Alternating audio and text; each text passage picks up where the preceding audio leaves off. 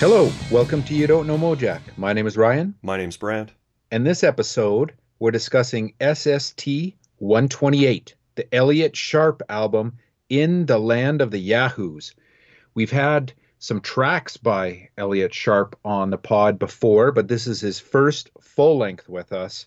And man, I totally feel like I'm in the land of the Yahoos when I listen to this. And even better, we've got a special guest to explain this land to us, Brant. Yeah, the man himself, Elliott Sharp's on the podcast.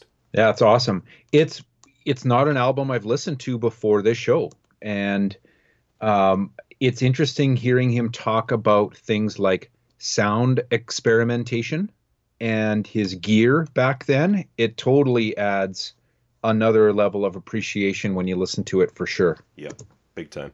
Yeah, me too. I hadn't heard this other than the No Age stuff. I had not heard this before either, and I'm sold, man. I like it a lot. Really, Yeah. I mean, it's good. I'm surprised to hear you like it a lot, though. That's cool. Yeah. Right on. Do you have any spiels for the dudes and dudettes before we get going here into the land? Yeah, I have a few. Okay, so Ryan, I was scrolling around through YouTube and I happened upon this like 40-minute YouTube documentary called Roadkill, the story of Ben Stiller's teenage punk band, Capital Punishment. Yeah, Do you know what that is? I've not seen the documentary, but I know his band, and they I can't remember what label it was, like reissued the album in the last few years, right? Yeah, Captured Tracks is the label. The main guy from the label, Mike Sniper, is in the interviewed in the documentary, and he describes Capital Punishment as a cross between Cabaret Voltaire, Pere Ubu, Chrome, a little bit of Bowie, and some industrial noise rock all combined. And I'd say that's pretty accurate. They all get interviewed in it. There's tons of footage of them, like a reunion show they played. There's a cool video that they made back in the day that has Jerry Stiller in it. Oh, Ben's dad, yeah. Yeah. It's made by Pitchfork. It's a good, it's only 40 minutes and it's worth your time. So it's good, eh? Yeah, well, the music's good. Like, I already knew the Oh, album. So, oh, really? yeah, I've not even taken the time to check it out. It's worth checking out. I think so. I mean, it's cool. It's interesting. It's pretty avant-garde. Um, the He's a story, drummer in the band, right? yeah, Is that right? he's the drummer. And like Yeah. the story of how the Captured Tracks people found the record is super interesting too. Okay. What's the name of the doc again? I will check that out. Roadkill, the story of Ben Stiller's teenage punk band, Capital Punishment. Cool. I'm down. Okay, here's some podcast related stuff. So, this is all related to our Treacherous Jaywalkers episode, which, I mean, we got one of the best reactions we've had in a really long time. People loved hearing from Josh Hayden. They loved the Yeah. interview, and they love Treacherous Jaywalkers, man. Yeah, I'm telling you, they're in my list with like Slovenly, Das Damen, Angst. TJs are in the list of long lost, forgotten, but must be revisited bands on SST. Yeah, they got a lot of love. So, I think I read a review that I found somewhere. I think it was from something Josh gave me, actually. And the zine was called Butt Rag, and we were talking about whether we thought it was Steve Albini. Right. So we heard from a few people. David Martin, friend of the pod, messaged to say, Butt Rag was Peter Margasik. Peter is now better known as the journalist who relentlessly pursued the R. Kelly story. Peter put out a few records, including some by Repulse Kava, Ryan, Nice. who always struck me as very SST damaged. Yep, And for then, sure. and then another listener, Mike Dixon, said, and I love this, he goes, SS Tree Alert. Butt Rag. Butt Rag was also a label and put out 2 Repulse Kava 7-inchers, which I think we've discussed before on the show. We definitely discussed how Jack Brewer was on a Repulse Cava 7-inch, I thought, right? Yep. I remember we got some info from Joe Carducci on Repulse Kava. Because the Jack Brewer one is called Major Punk Statement. And it, Yeah. as Mike reminded us, it is the one and only release from Carducci Records. Yeah. Okay, here's the best stuff to come out of the Treacherous episode, though. 1. Josh got up Earth on Bandcamp, the Treacherous cassette. Yes. 22 tracks originally released in April of 1986. It comes with a 25-page PDF with liner notes, photos, gig posters, lyrics. Sounds way more hardcore. Yeah, for sure. With some cool mid-period flag influences, I would say, thrown in. Yeah. The 25-page booklet is awesome. It's got the liner notes that Josh did are current, and they're really good. He's got it up for free on Bandcamp, but you can choose an option to throw him some money. I would suggest that you do, and it's awesome. And hey, maybe if enough people throw Josh some money, he'll get some more of this stuff up, like the other Treacherous cassettes. Yeah, man. Time is money. Yep. And then this guy named Ed Greger hit us up. He was a member of the Palisades Juvenile Delinquents. You're loving this. Oh, yeah. He played in Out, Alter Drown, Oblitosaurus, Hedgehog, and he's been working on a website called pjdmusic.com. It's a bit of a work in progress, but there's already some amazing stuff up there, including like a compilation of some of the stuff that he put up there. It's only 7 tracks with some PJD bands, but there's a song on there by Out, which does not disappoint. You need to check it out. All right. Yeah. And that's the PJD version of Gone, right? Yes. Or inspired by Gone. Yes. pjdmusic.com. On it. That's it. That's my spiels for the week. Cool, man. Those are good ones. Yeah. What do you have? So I've got an obsessed update for you. Mm-hmm. Yeah. Now it comes very, very circuitously though.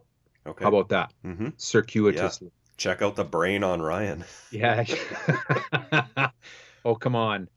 So it's Plague Days, right? And so I'm digging through my bookmarks that, I come across something, add to bookmark list. And I came across this one of Henry Rollins's radio shows that I had bookmarked a long time ago, but probably a couple of years ago anyways, but it's from 2012. And he's done a few of these since, but it was his first one where Ian MacKay co-hosted. Right.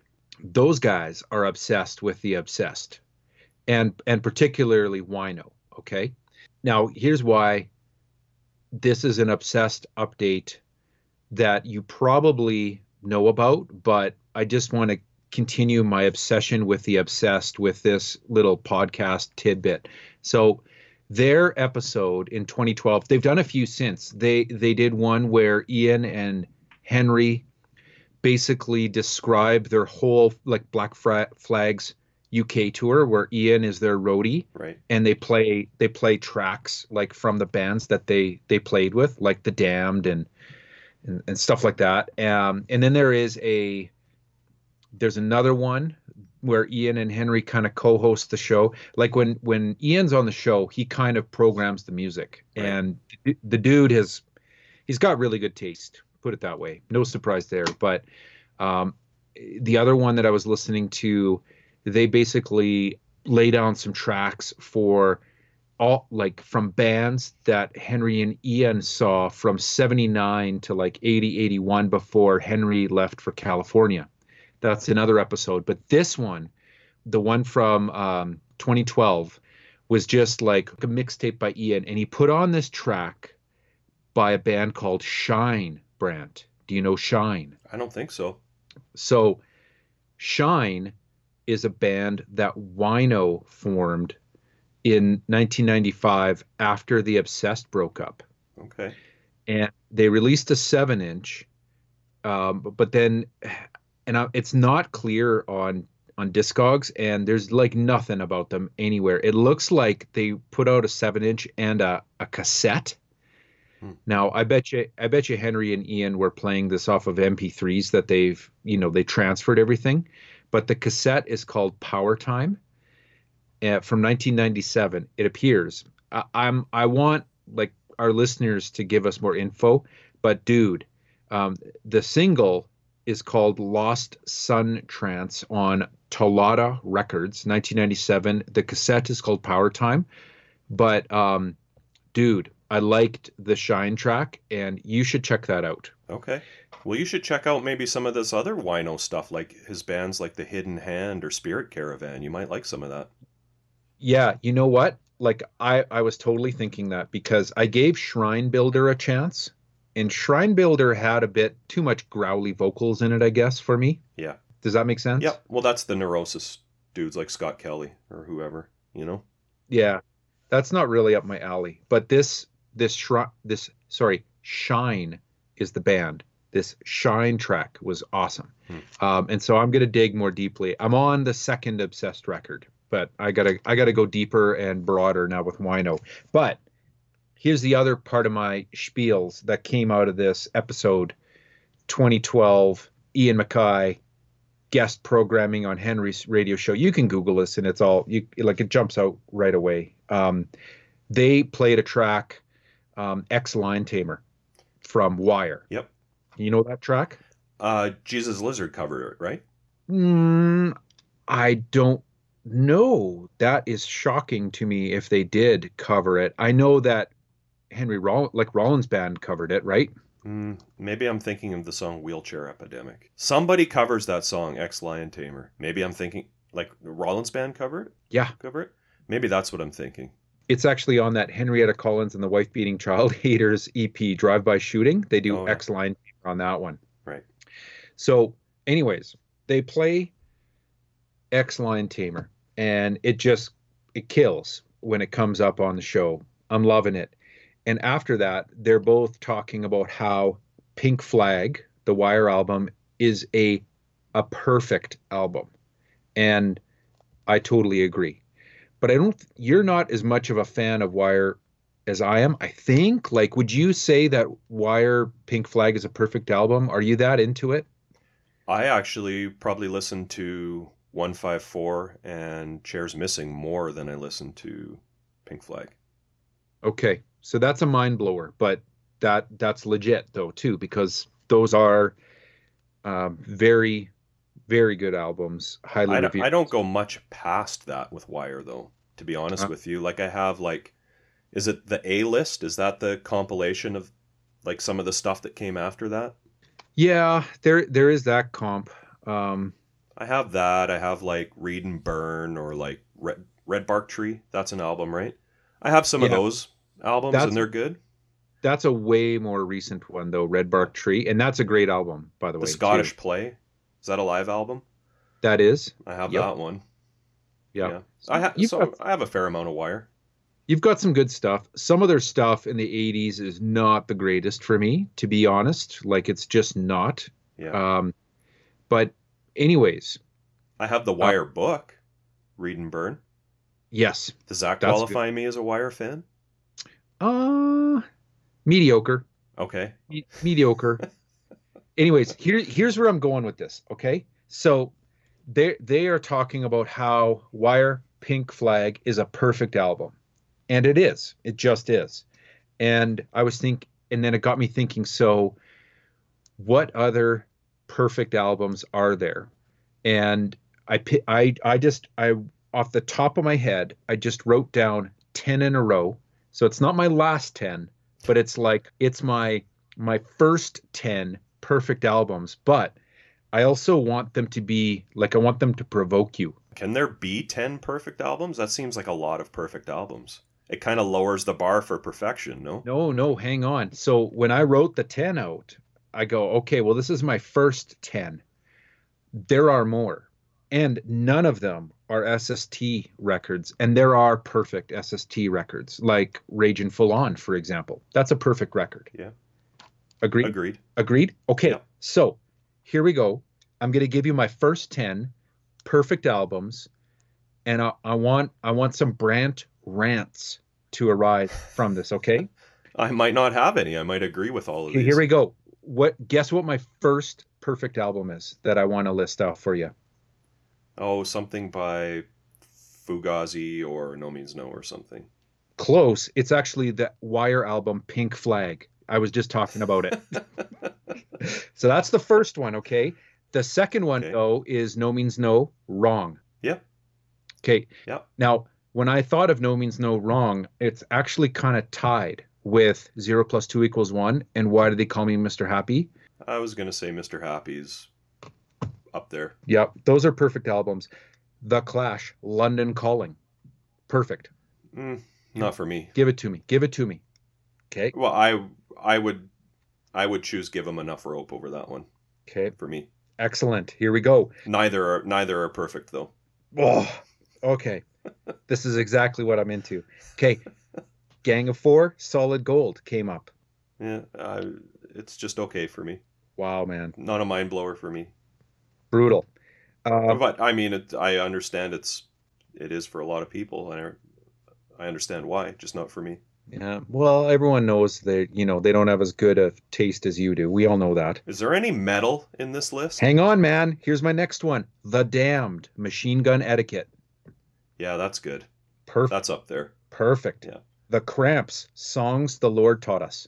Yeah, I've always liked the singles one. What is it? Bad Music for Bad People? Just because that's the one I had first, and that's a perfect album. Yeah, it's good. Maybe not as perfect as Songs the Lord Taught Us. Next one, Frank Zappa, Chunga's Revenge. Perfect. Okay. Perfect. What's on that one? Oh man, like Transylvanian Boogie, Charlena. There's some insane stuff on there, man. That's not my go-to Zappa, so which is your go-to Zappa? Which is your go-to Zappa? Oh, the 70s stuff, like probably Apostrophe or Overnight Sensation or something like that. This is Or I really like that Live in New York one. Oh, really? That one's really good. Yeah. No way. Yeah, Chunga's Revenge though has got like, oh man, some of the tracks on there. The song like Road Ladies, the song Chunga's Revenge. I don't know. Anyways, 20 Small Cigars, dude. AC/DC, Let There Be Rock. Well, I love Bon Scott era AC/DC, but that I would put Powerage or High Voltage. High Voltage for sure over that one. Wrong. It's actually Let There Be Rock. Next, the Melvins. The Melvins, Houdini. No, not. Okay, so which is your perfect one? That one's actually perfect, but go ahead. I would probably put The Maggot over that one. Really? Or Nude with Boots, maybe even. Or no, which one's the one I like? A Senile Animal, I think, is the one I like with the Big Business guys. No way. Interesting. Yeah. Houdini's actually better than all those. And then finally, I think this dude, Stoner Witch is better than Houdini. Stoner Witch is up there. It's part of the Atlantic trilogy. It's good, but Lysol's better than Houdini. Houdini's better than all those. And then finally Bullhead's better than Houdini. See? Gluey Porch Treatments is better than Houdini. See, here we go. Okay, number 10 of my first 10. See how many other perfect albums there are? Faith No More, Angel Dust. That's my last. The Real Thing, all the way. Better than Angel Dust.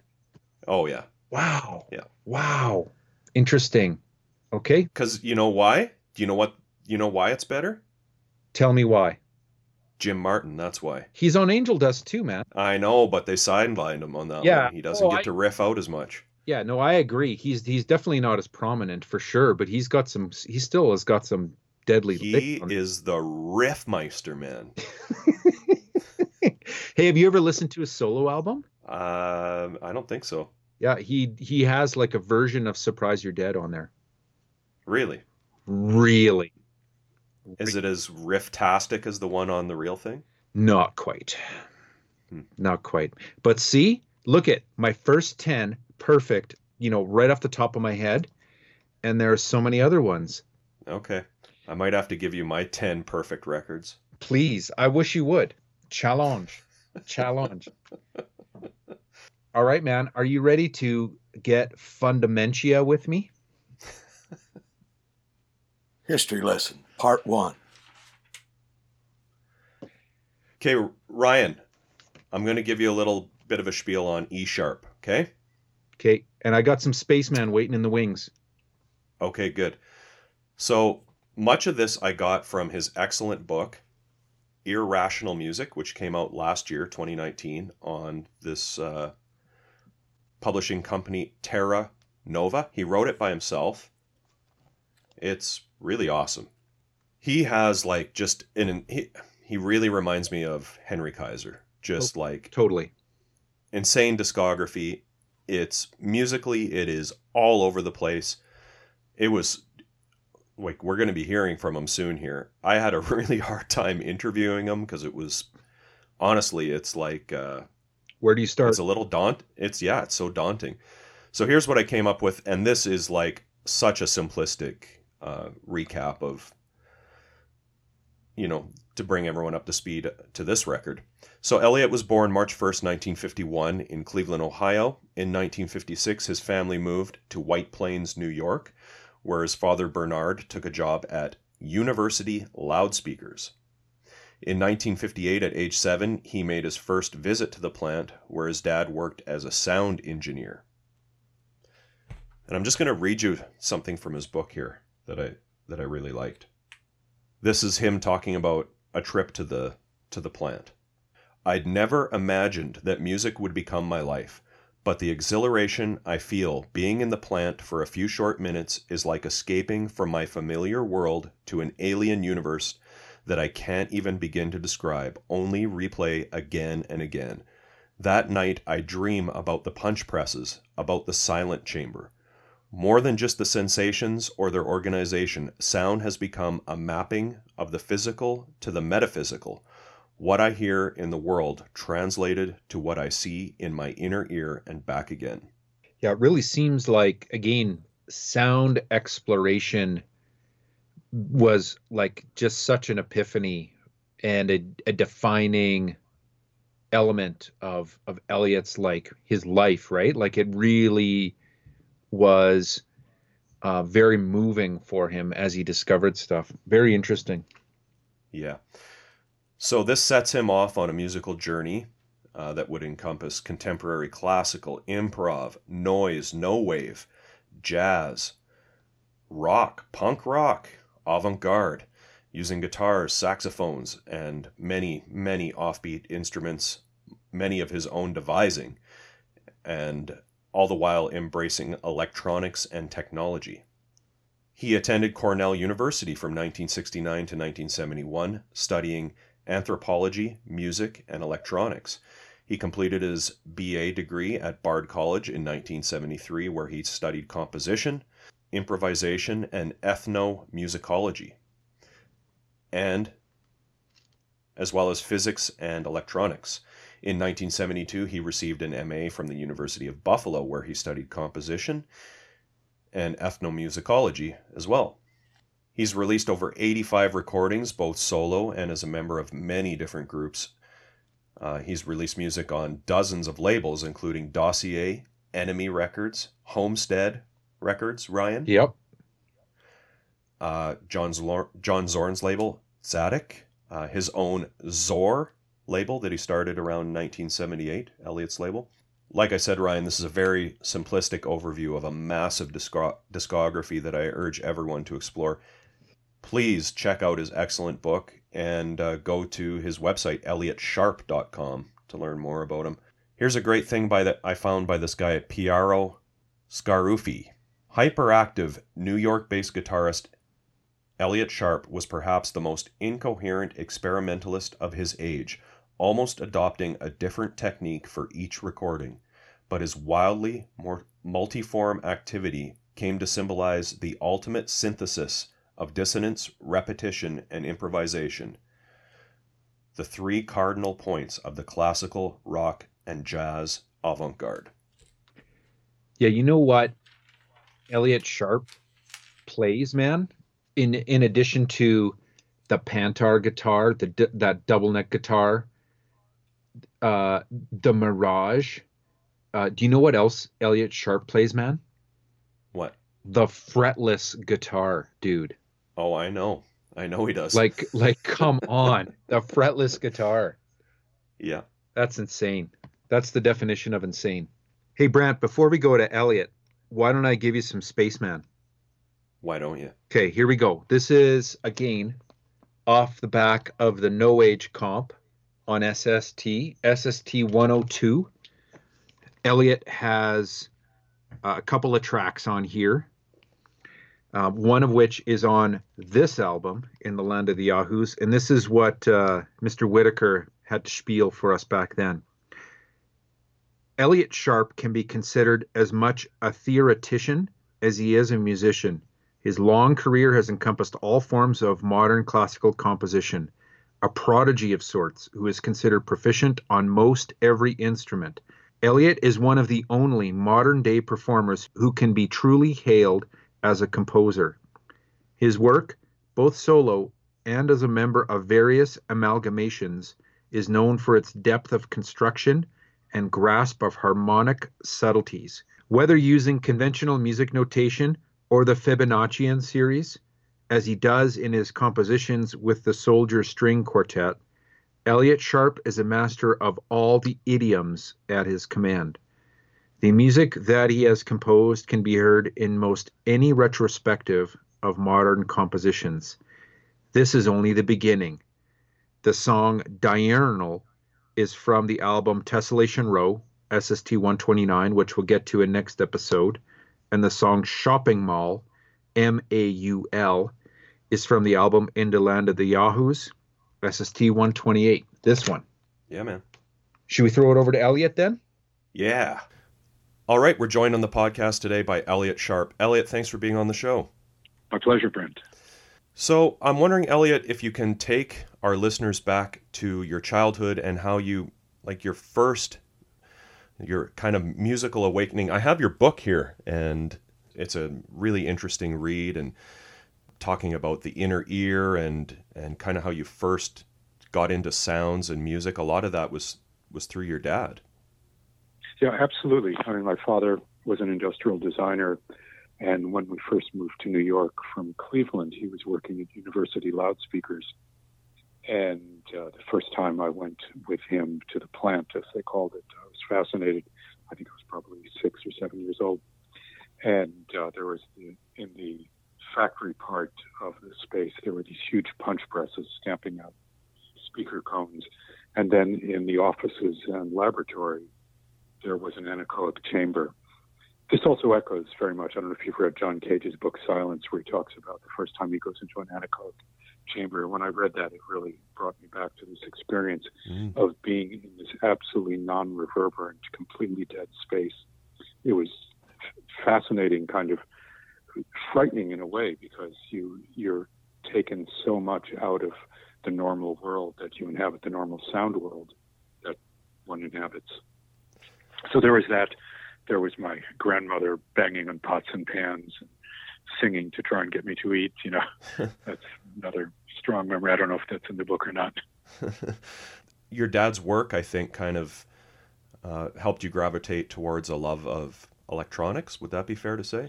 Well, yeah, absolutely, because I mean, he was very technical, and I was also drawn to it. I loved, I'm a child of the 1950s, so the idea of space travel was very intriguing. The house was filled with books on acoustics, and he was designing microphones and loudspeakers, so there was a lot of things about how physical construction affects sound, and there was books of circuit diagrams of electronics, and I was an amateur radio operator. That brought me into electronics very directly, and I built radio equipment, and I would communicate with fellow ham radio operators, mostly pretty banal stuff. Later on, when I was in high school and getting more into sound and psychedelics and things, I would just listen to the shortwave bands for the sound of them. And that was just a fascinating dive down into a wormhole of abstract sound. Things that really had no way of describing. They sounded unlike anything else you might hear anywhere else. I mean, your book it's just great for as far as just spelling out all of your many, many influences that have come out in your music over the years. Talk to me a little bit about when you first started playing guitar and why you wanted to start playing guitar. Well, probably because everyone else was playing guitar, and a lot of the music I was listening to that I really loved was electric rock, and the guitar was featured. I mean, hearing Jeff Beck with the Yardbirds, I liked some of the Rolling Stones things. This was now in 1964, 65. Anything with loud, fuzzy guitar was very exciting to me. And my father had a cheap nylon string guitar that I'd plunk on. It was pretty terrible. It was very unsatisfying. And I guess the summer of 1968, I had gotten a National Science Foundation fellowship to be a junior scientist in Pittsburgh at Carnegie Mellon University. And I had just gotten an electric guitar before I left for Pittsburgh. And a lot of my time in the lab was spent experimenting with building fuzz boxes and playing with tape delays that we had there for time studies. And then that same summer, I became a DJ on the college radio station, WRCT. And it was an incredible time for contemporary music, for rock, for blues, I mean, everything really, non-Western music. And the library was very well stocked. And I just, again, another wormhole, fell down deeply. A lot of my time in the lab was experimenting. I couldn't really play very well. I could play a little bit on the guitar, but I could make noise, and I really had a lot of fun with it. I really enjoyed it. It was just much more compelling to me than almost anything else I was doing at the time. When I got back to my parents' house after that summer, I mean, I had to deal with finishing my last year in high school, getting ready for university, and I would practice as much as I could. I had some very epiphanal moments when I would hook up all my pedals and just start making sound. And again, being taken to a place that I couldn't describe. And I knew it was something that I had to explore further. When I got to university, I was much more involved in studying music on my own and playing with friends and hanging out and listening than I was to my studies. And although, I mean, I did take care of my responsibilities. I was studying anthropology and a lot of weird other things that were very incoherent if one stepped back and looked at a kind of, master plan for education. I certainly had none at the time that I could really define. But that was also okay in those days. You really could explore things. It wasn't discouraged as much. Yeah. And, I tried to systematize my guitar studies. I set myself up to study patterns and scales and chords. I knew enough music theory. I'd played piano as a child, and I played clarinet and orchestra. So I could read music, I could write music, I could understand, the basics of it, and just put together a systematic program for developing technique on the guitar, because what I was listening to at the time, besides Jimi Hendrix and Captain Beefheart and blues, I was also listening to a lot of contemporary music and listening to a lot more and more jazz, especially Bitches Brew by Miles Davis, which had just come out, and a lot of Ornette Coleman, a lot of Coltrane, Cecil Taylor. I mean, all of these things, were, for me, just like touchstones of musical depth and knowledge. If I'm remembering right, you talk about Sonny Chirac as being a real revelation for you as well. Oh, yeah, absolutely. I mean, I had found a Sonny Chirac record in the discount bin at a local department store for 99 cents, the Monkey Pocky Boo record on BYG Actuel. And it looked incredible, and I brought it home. And the first side, he's kind of playing more slide whistle. I don't even think he's playing any guitar except towards the end.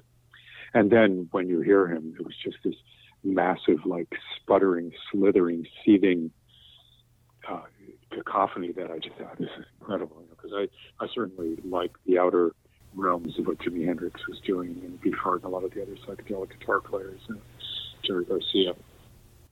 And when I first got to university, I saw that Sonny was going to be playing in the Herbie Mann group. And a friend and I hitchhiked down there. They were opening for the Pacific Gas and Electric Company.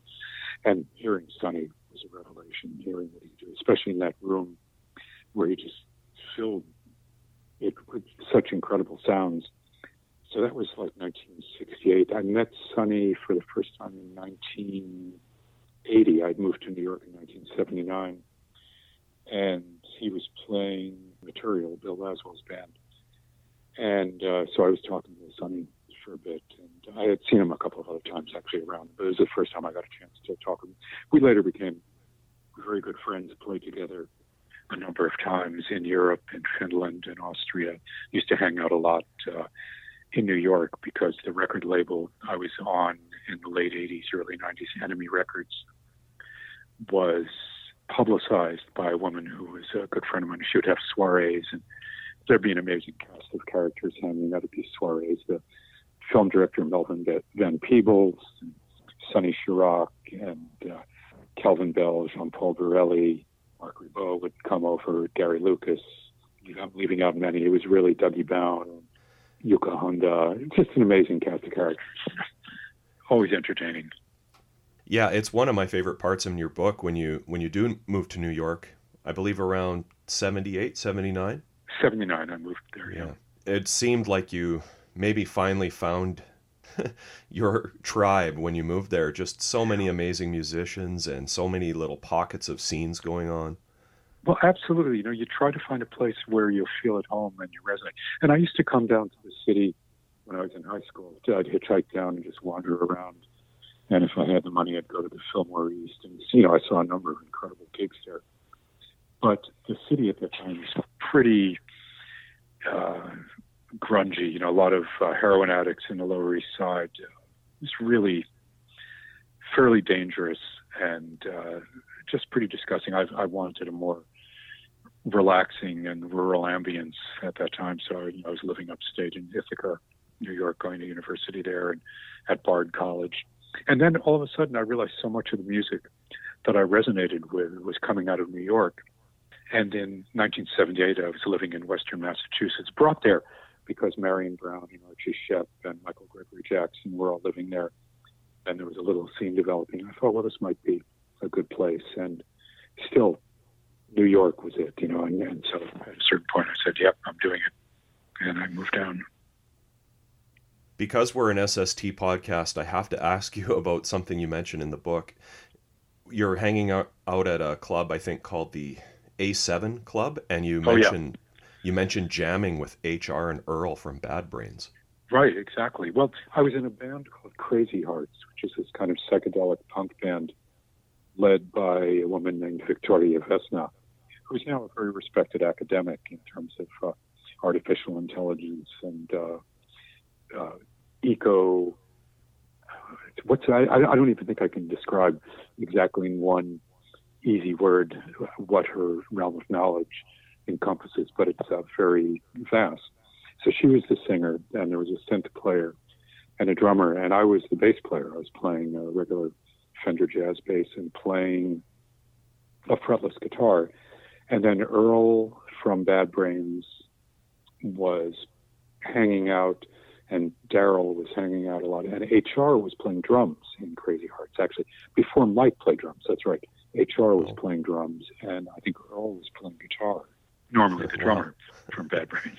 Right. And that scene at A7 Club was very freewheeling, you could say. There was a lot of strange characters hanging out there. You never knew what to expect or who you were going to run into or have an interaction with. I was playing a solo set one night, and this guy got up on drums, and he was kind of bashing away. I said, "Hey, man, I'm really trying to do something here. If you help me." He said, "Oh man, I'm sorry." So I went over to him at the bar after my set, and I said, "Oh, I'm really sorry. I just I wanted to do this solo thing, and I didn't mean to." And he said, "Oh no, it's okay. I really dug what you're doing. And by the way, I'm Wayne Kramer." I said, "Wayne Kramer? I didn't recognize you. I loved Wayne's playing in the MC Pod. I loved a lot of his solo stuff." So we had a laugh about that. I feel like maybe the two comps you did on Zor, Peripheral Vision and State of the Union, would you say those are a bit of a representation of the scene at that time that you were a part of?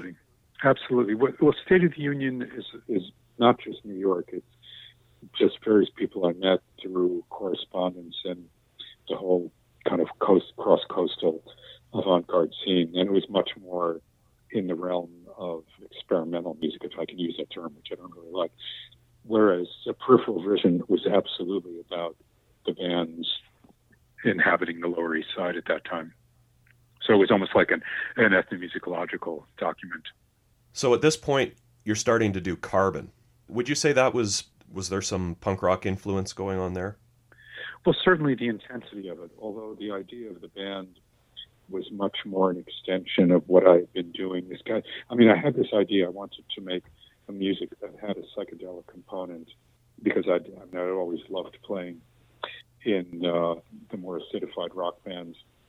Yet I wanted that kind of punk rock energy. And a lot of the people that I enjoyed hanging out with and speaking with, who were both keeping one foot in the experimental music scene and the art music scene, but were also very much a part of the hardcore scene. That was where the energy was. And so that's where we were hanging out.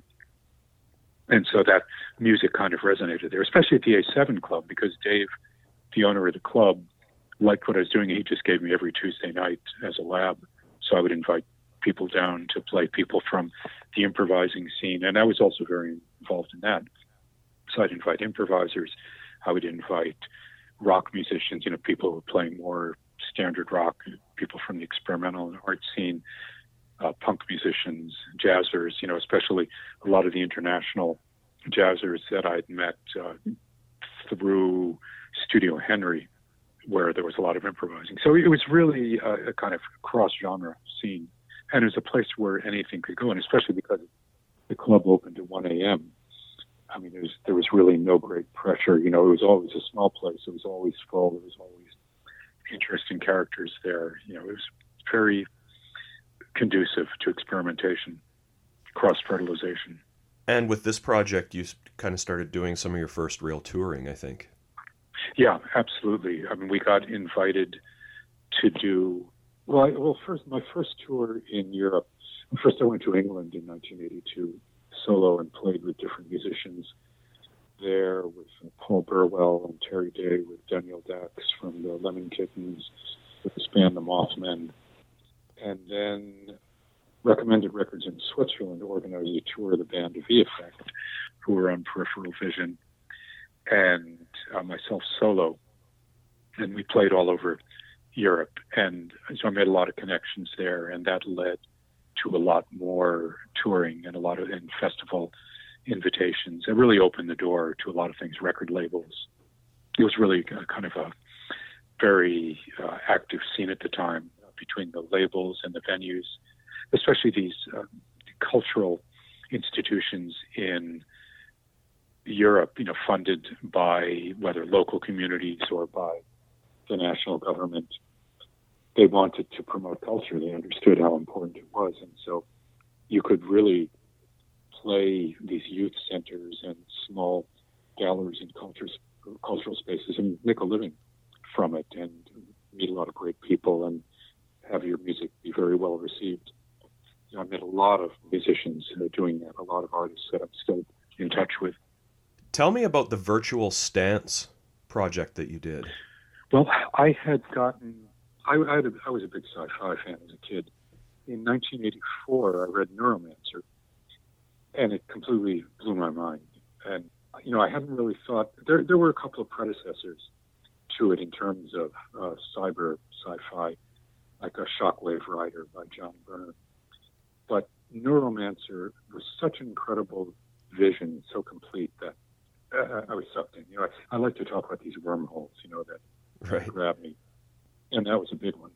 I had no money at the time, and I'd gotten a small grant in 1985, and I bought a personal computer. I bought an Atari ST, which was one of the first personal computers geared towards musicians. It had built-in MIDI ports. There was no audio editing at the time, but after about a year or so, DigiDesign put out their first audio editing program for the Atari ST. It was called Sound Designer, and that later, of course, expanded into Pro Tools.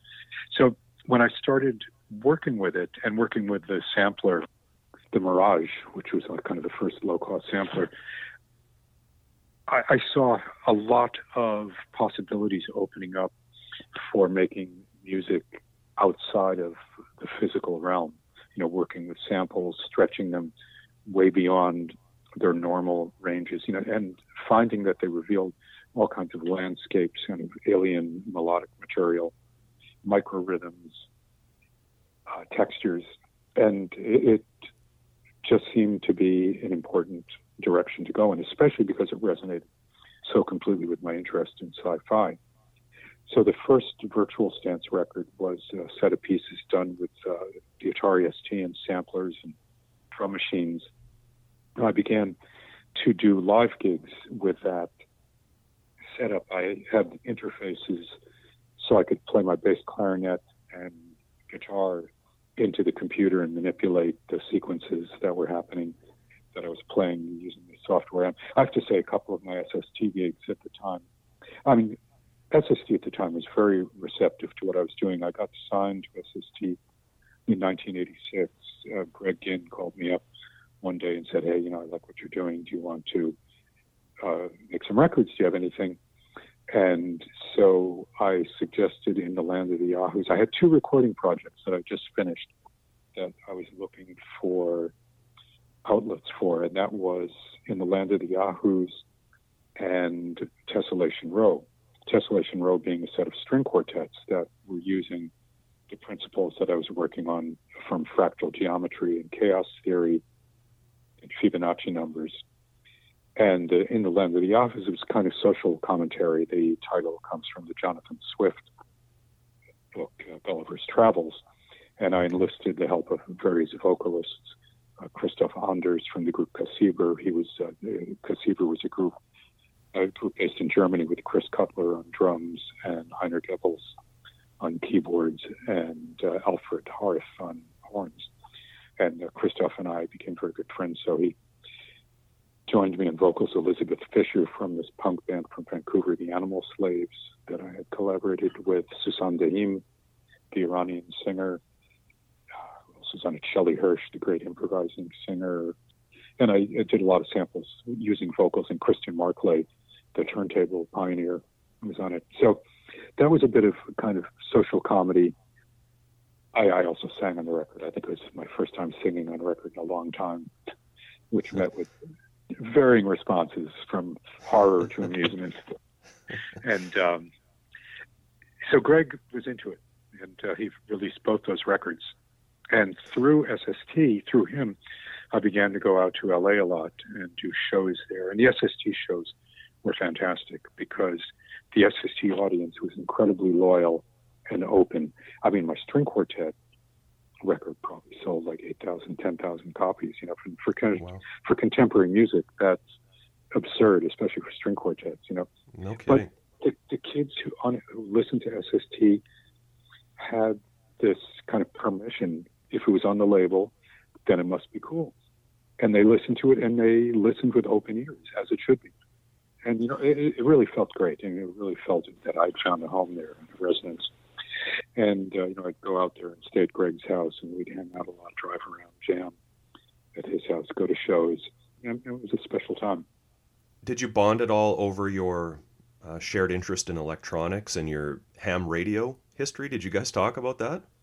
Oh, yeah, no, absolutely.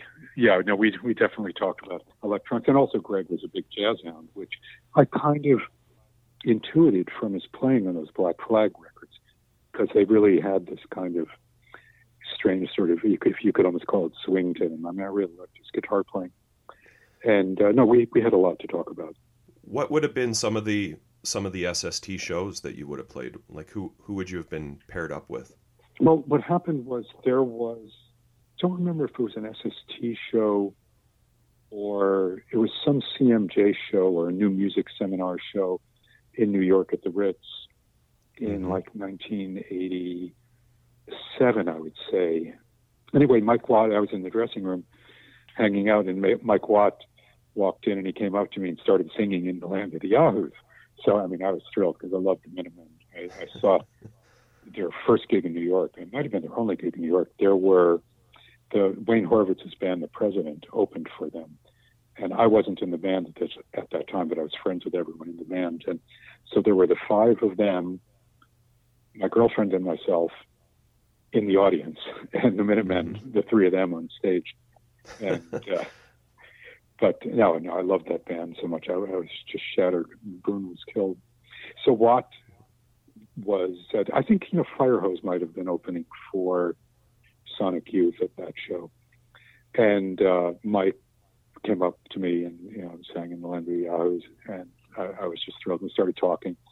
I asked him if he wanted to play together soon. He said, absolutely. So I talked to Greg about the idea, and I was coming out to LA, and the plan was we would do some shows where the headliner would be Firehose. I would play a solo set, and then I would do a bootstrapper set, which was my kind of generic band name for an improvising rock trio with George and Mike. And much to my surprise, they were not really improvisers. I mean, they were great players. And the Minutemen had this sound that I thought used a lot of improvisation, but it was really very carefully worked out. So this was a surprise. They were a little bit hesitant, if not terrified at improvising, but pretty much got into it with a passion, I would say. Oh yeah. And so we did these shows, and we recorded a couple of the shows live, and then we went into this studio in Torrance, California. What was it called? It was where Chaka Khan recorded "Tell Me Something Good." Well, yeah, we had a great session, and so we played these shows, and we played a bunch of shows. We did some shows in the Valley. We opened for Joe Satriani at the Palomino Club. That was pretty wild. That was like a near riot. That's funny. So, in the land of the Yahoos, how would you have been sourcing a lot of these samples? Just from playing around in the studio, really. I mean, I would play all my instruments into the sampler and then just see what happened if I time stretched them or played around with the attack. If I did filters, if I pitch shifted them, I would go on the radio and collect sounds, or on television, because there's just so much ridiculousness on television, needless to say, that I found a lot of useful material there. No kidding. And then it was a question of trying to find a musical context for it. A lot of it involved looping, and then I would hear a rhythm that would be implied from the loop, and then might find a way to create a drum program with a drum machine that would interlock with that rhythm, or maybe play something live with other samples that would then interlock with it or reinforce it. A lot of playing. I mean, it seems like I had a lot more time on my hands. Now when I'm composing, I have a lot less time these days, it seems, so I try to go directly. It's more a question of hearing it in my head and then going directly to the score or the output rather than experimenting. But in those days, I would just experiment and see what happens when we do this. Right. Were you able to perform this stuff live? I know, and maybe you could explain this to me. I feel like you were able to trigger some of these samples from your guitar. Oh, yeah, absolutely. In fact, that was a big part of it. I had a MIDI set up on the guitar. It was pretty primitive in those days, the MIDI triggering. But, I'm a tinkerer, so I loved experimenting with it, and I had support. The IVL company made the pitch rider. I had an endorsement with them, so they would give me equipment and cost. And, I would just try and find ways to make it work. If it didn't give you complete rhythmic accuracy, well, then you would work around it and find a way to do something that was musical with it. And so, that was, triggering these voice samples and samples I'd make of my own guitar. Like I could have a very long, convoluted guitar riff backwards and trigger that from the guitar, so I could play a line on the guitar live, and when I would hit certain notes, that would trigger the MIDI samples, so it would augment my guitar playing. Almost like having a looping delay. Right. So it was a constant process of experimenting and trying to get it right. Sometimes getting it wrong made it more musical rather than getting it right. Right. Do you think this album could be produced today? Sure, it would be it was a certain uphill battle to get these. Do you mean to have it released or to make it? Both, I suppose. Well, the electronics, the digital platform has evolved so exponentially that everything is a lot easier to do. Things we couldn't even dream of doing. My first computer, my Atari ST, had 1 megabyte of RAM, and it ran at a processor speed of, I think, 16 megahertz. No, even less, 8 megahertz. So to do anything took forever. My first Mac had a 16 megahertz processor and 16 megabytes of RAM. I mean, compared to what we have now. My first hard drive was 640 megabytes. It weighed like 20 pounds, and it cost me half a year's wages. But I could master an entire album on one hard disk. Mm-hmm. I mean, to process sound, to do a pitch shift of a 1 minute sample would take 20 minutes. I mean, my coffee consumption went up exponentially, too, directly proportional to the amount of time it took to do the processing. So now it's much easier to do. But at the same time, the sweat equity is missing. I think there's something about making everything very difficult that makes it more intense. I mean, I hope I don't sound like some sort of Puritan about this, but I do believe the amount of work you put into something is directly proportional to the intensity of the output. For sure. And so now, I mean, conceptually, you can go far beyond what you ever might have imagined. But in terms of the work to create the sound, it's just a different planet. I mean, better or worse, maybe we can't say, because if you judge it, you might find yourself eating your words, because, I mean, things are continuously in flux. And, the returns are not all in. So we might have very valid criticisms of why things may be seen as going in a very, very wrong direction. Or we might have very positive deductions from how things are going. I'm reading this book by Hariri now, 21, I'm terrible with titles, 21 Prescriptions for the New Century. I mean, I'm very critical of it. I think he's one of these rah-rah boosters of algorithmic approaches in digital technology. I mean, I was a big fan of using algorithms, but I don't let them rule me. You let the algorithms work in concert with humans. He calls it a centaur. And, again, there's something to be said for that, and there's something to be held in reserve. I suppose we have a slight indication of what this album might have sounded like later on, because there's a trilogy. Yes, absolutely. Well, doing the last record, the Radio Hyper Yahoo was making full use of digital technology in my studio, in a home studio, stuff I couldn't have imagined doing at home back in the day when I had a primitive 4-track cassette, or even earlier than that when I would just dub between two cheesy cassette decks. Right. The other thing about the intensity of recording in the old days, if I may use that term, was that if you had limited resources, I'd save every penny so that I could go into the studio for 4 hours. So I'd go into a real studio for 4 hours and record. And you had to have everything very well rehearsed, and you had to have everything very tight to make best use of your limited resources. And now with computer technology, I have the luxury of experimenting as much as I want. I mean, what I'll still do is go into a studio to record drum tracks, or if I want to start with a live ensemble, I'll do that in, a quote-unquote good studio working with an engineer that I like. And it's worth it. You get things that you can't get in any other way. Right. Well, that approach is well represented on this album. It was recorded in, I think, 4 different studios. Yeah. I'm assuming that had more to do with, as you said, just I have some money now so I can go back in and work on this record some more.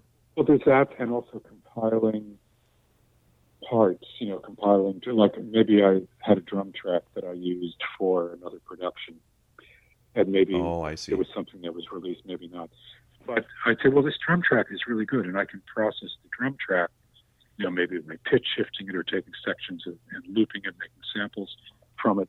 And then it becomes a completely new drum track that I can then use in a new song. I understand. You hear implications in these various kind of component parts. They can send you down new directions that you couldn't have imagined when you did the original parts. Was the majority of the album worked on with Martin Bisi at Bisi Studio? No, I'd say about maybe half of it. No, about a third of it. And then I did, let's say half. I'm trying to think of the tracks and divide them up. I did part of it at Martin's. I did part of it, Michael Beinhorn, who was in the band Material and later became a very well-known producer with the Chili Peppers and a lot of other things, had a little studio around the corner from me on St. Mark's Place. So I did some tracking there, and I did some tracking at a little studio called 6/8 Studio, which is still in existence. Oh. An 8-track place at the time. Okay. Yeah, so it was all divided up between those rooms. And the sound, and then the trick was also matching up the sound from the different tracks to each other. Right. When I did final mixing, so that it felt somewhat coherent. So for the songwriting on this, there are some co-writes. Would that have been like the vocalist, just you giving them free rein to come up with their own lyrics? Yeah, definitely. Because I gave them a theme that this notion was some sort of cultural criticism, and I would have some of the basic parts prepared in advance, like a drum track, or for Elizabeth Fisher's song, I had the drum part and the guitar and bass parts prepared in advance and sent them to her on a cassette, I think. And then when she was in town, I was in Vancouver doing a gig, and we did her vocals there at a studio there. Demolition Sound. Yes, I guess so. The engineer was working with this band. Was it Skinny Puppy? Yep. I think he was the engineer for Skinny Puppy. All right. That's a mind blower. And if I'm not mistaken, Brant, the third episode in a row where Ornette Coleman has come up, we've got some conceptual continuity going on here. Yeah, we kind of do. Yeah, man. A few things for me from the interview.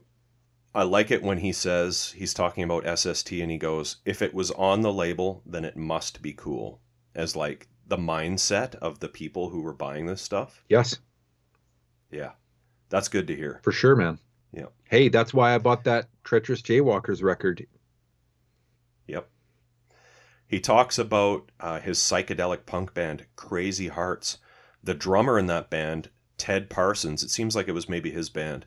He drummed in the first version of Swans. He was in the band Fetus. He played in Prong, Godflesh. He's played with Bill Laswell, Buckethead, Of Cabbages and Kings. That dude's prolific too. Yeah. And you can hear that band Crazy Hearts on the compilation we mentioned, Peripheral Vision, which is on Elliott's Zor Records, and that's insane too. There's these bands on there like V-Effect, The Scene Is Now, coupled by Crazy Hearts, ISM, which is an Elliott Sharp project, Mofungo, who has at least one album on SST, Yeah, man. and Elliott later became involved in, a band called The State, The Ordinaires, and the High Sheriffs of Blue, which is another band Elliott played in. And I would recommend tracking that down and checking it out for sure. And I don't think it's on the Bandcamp page, but there is a Zor Records Bandcamp page that's worth checking out. There's a ton of Elliott stuff on there, including this album, by the way. Are there any extra tracks for this record? No. Okay. You want to start talking about the record? Yeah, let's do it. Okay, so Ryan, a few things here about the record. He talks in the interview about the title of it coming from Jonathan Swift's Gulliver's Travels. So here's what I found about, I've never read that book, but here's what I found. In that book, Yahoos are legendary beings in the 1726 satirical novel Gulliver's Travels. Their behavior and character representation is meant to comment on the state of Europe from Swift's point of view. The Yahoos are primitive creatures obsessed with petty stones that they find by digging in mud, thus representing the distasteful materialism and ignorant elitism Swift encountered in Britain. Hence, the term Yahoo has come to mean a crude, brutish, or obscenely coarse person. Now, Elliott mentions in the interview that much of this record is his attempt at social commentary. And here's a thing I found from an interview with Elliott around 2003 from Bomb magazine by this guy Mike McGonigal. Elliott says, there are various ways of being political. Sometimes I'll compose commentary or reaction to specific events or actions. An approach I favor involves encoding pointers to be followed and investigated. These take the form of actual musical materials and extra musical materials in the form of samples or references in titles. And he specifically cites the track Free Society off this album as an example of this approach. So I thought that was interesting, considering, he mentions it a few times in the interview that this was, a form of social commentary for him. Yep. This album. Yep. And that he would, give the vocalists some, general guidelines about what the song is intended to do as part of that social commentary. Hey. Yeah. So this was released on SST in 1987 on LP, CD, and cassette, and it also came out on Dossier in Germany on LP only.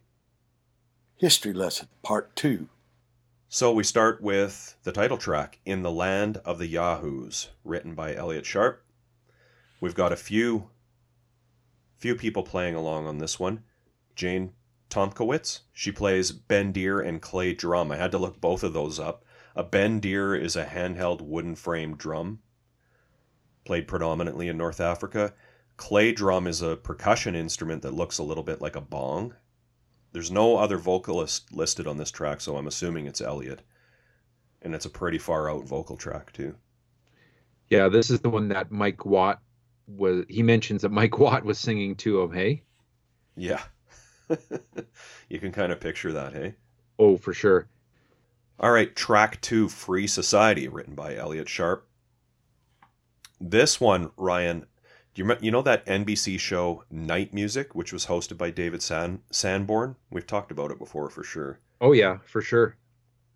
There is a clip on YouTube of Elliott playing this song, and there's a brief interview beforehand.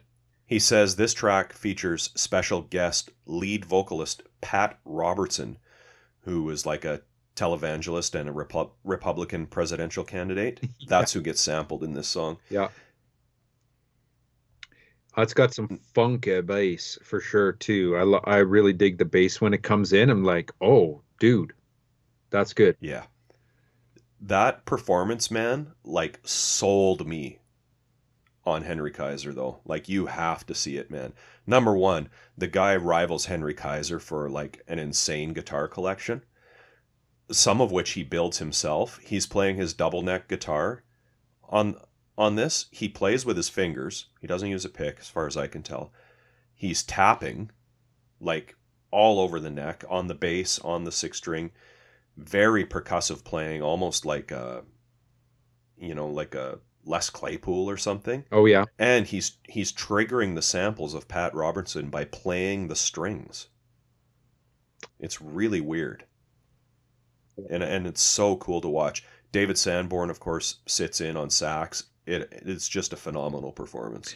Who is there someone playing the Miles trumpet part? Not trumpet, but Sanborn's going crazy on the sax. Okay, right on. Yeah.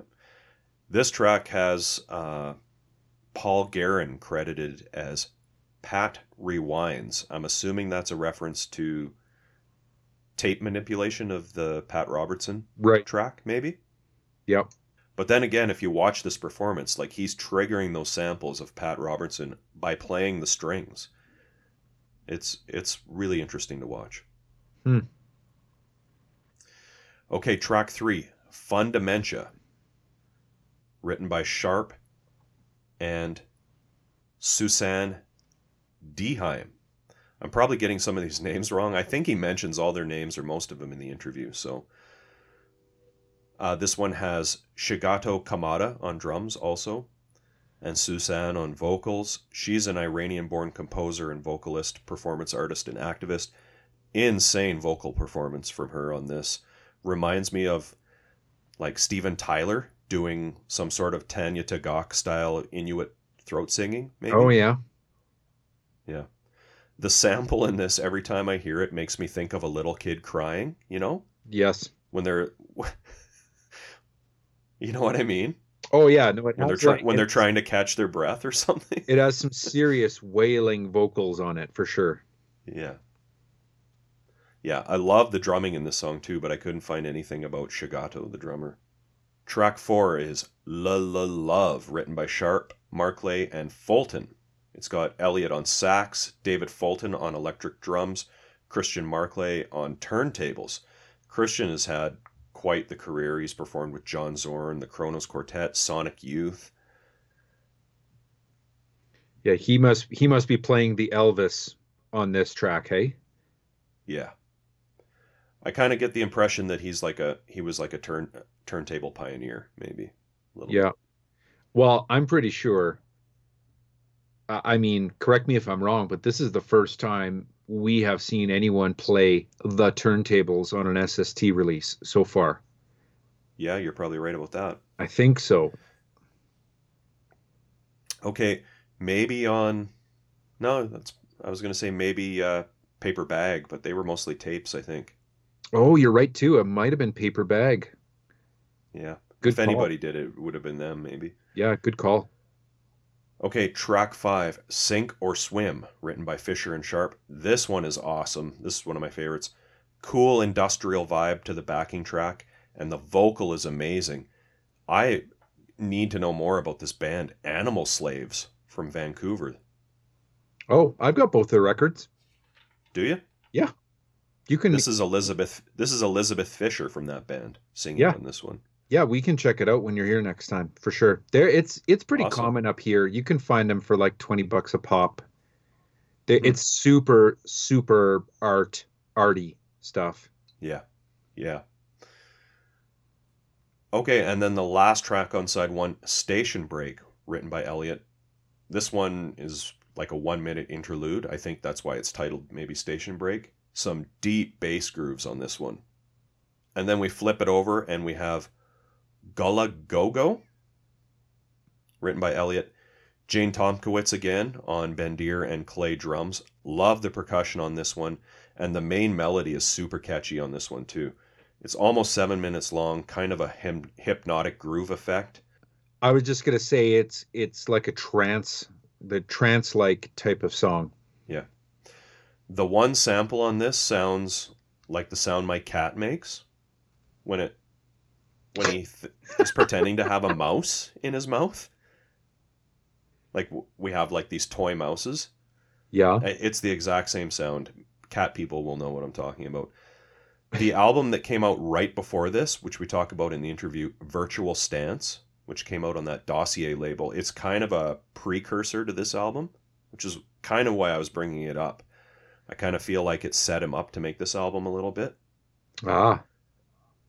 It's really good, and he uses the same effect, like the same sound sample on that record to great effect on the title track there. I'm assuming it's the Mirage because he plays the Mirage on that record too. All right, then track 2 is called Ross 10, written by Anders and Sharp. Shigeru Kamada again on drums, Christoph Anders on voice and Mirage. Christoph has a lengthy discography also. Looks like a lot of it is German stuff. This one's cool. It has a unsettling vibe in a good way. I thought this one wouldn't sound out of place on the Pill album Flowers of Romance. It's very percussive like a lot of the stuff on that record. Oh yeah. Track 3 on side 2, Ornament and Crime, written by Hirsch and Sharp. Shelley Hirsch does the vocals here. She's a New York vocal artist. New York Times called her a woman of 1,000 voices. Sounds like she's sampled here, but also performing live over the track. There's no real music accompaniment here. It's one of the more avant-garde tracks on the album, for sure. Yeah. Then we go to Shopping Mall, written by Elliott. This is the one we heard on the No Age comp. I'm not sure I loved this on that one. It's better here, I think, in the context of this album, maybe. This one's mostly Mirage, I think. Yeah, I seem to remember liking Shopping Mall. Yeah, I think you did. I think you liked it more than I did. Okay, track 5, Ratnap. And this is the last one, written by Elliott. Shigeru Kamada, again, back on drums. Elliott's guitar playing is kind of featured on this one.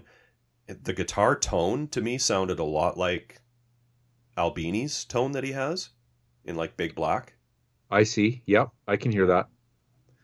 Heavy percussion again going on here. Cool ender for sure. Again, Ryan, I think we talk about this in the interview. This is part of a trilogy. He did 2 more albums. Beneath the Valley of the Ultra Yahoos, 1992, and Radio Hyper Yahoo, 2004. And here's a little note that I left for myself, Ryan, that I forgot to mention.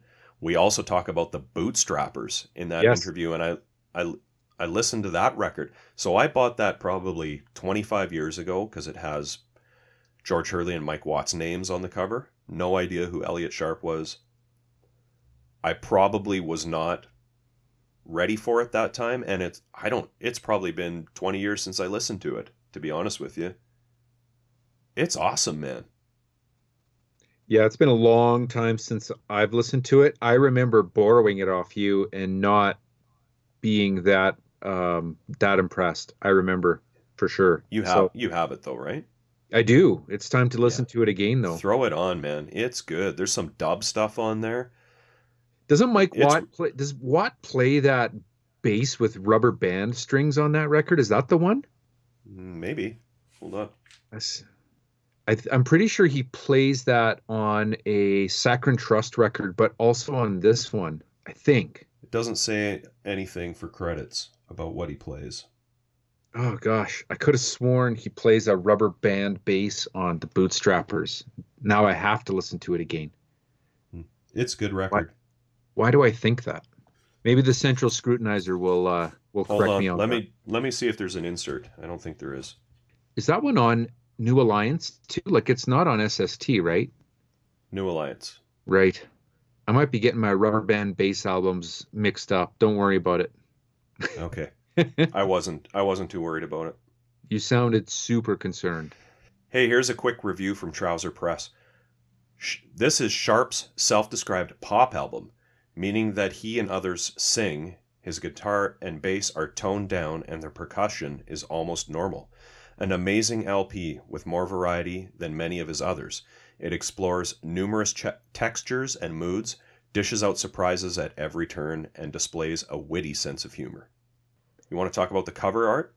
Hey, speaking of the Bootstrappers, have you ever checked out their other album, Geigo? No.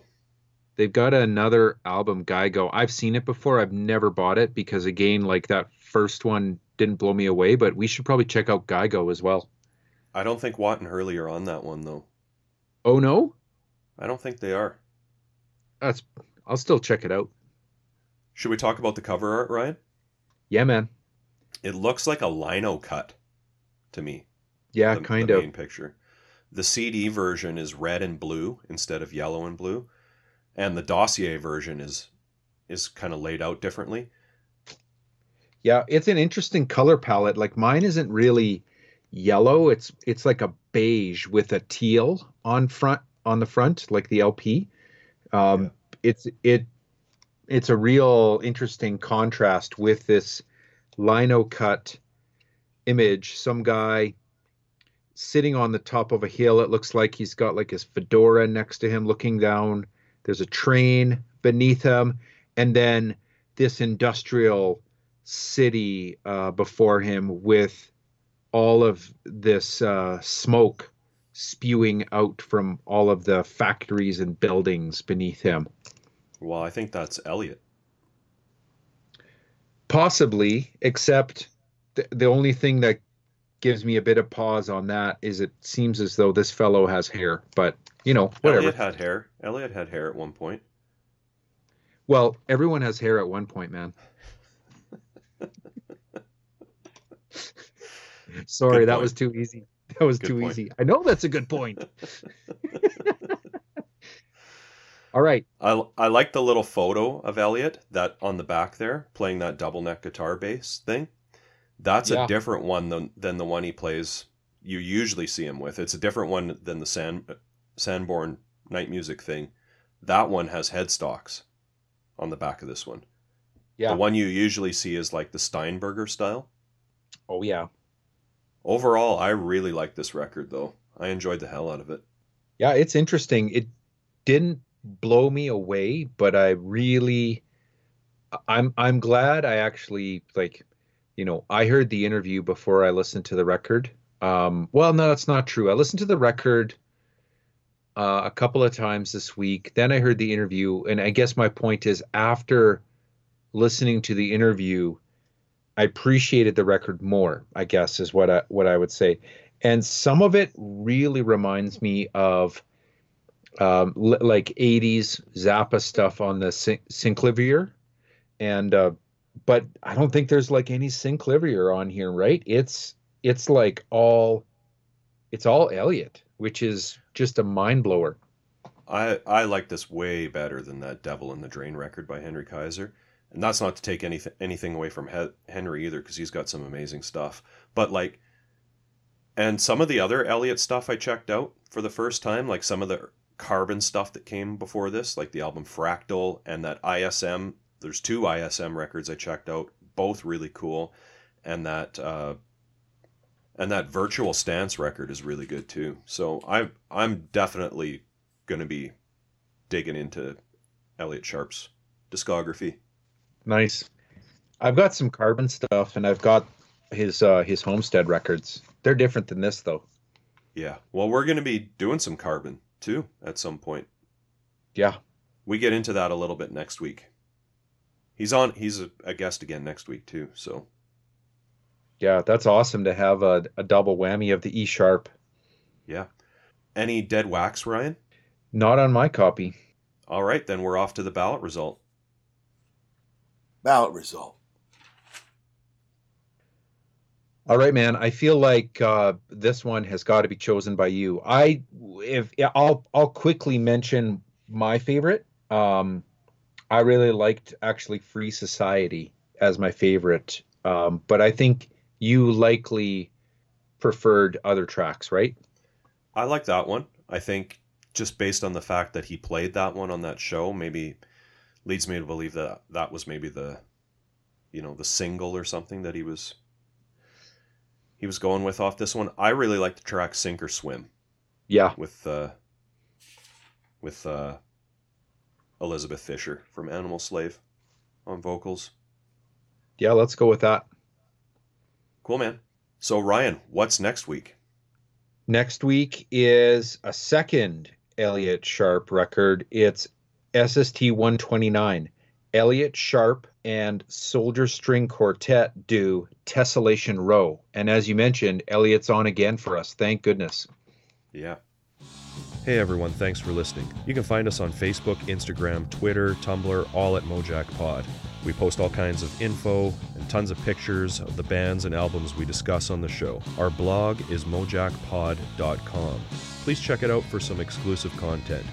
If you like what we do and want to support the podcast, the best way to do that is to tell your friends about the show. Subscribing, rating, and reviewing on iTunes is also appreciated. We love hearing your opinions, corrections, and feedback, so feel free to post on our social media sites and send us an email to mojackpod@gmail.com. Thanks again for all the support, and we hope to see you next week.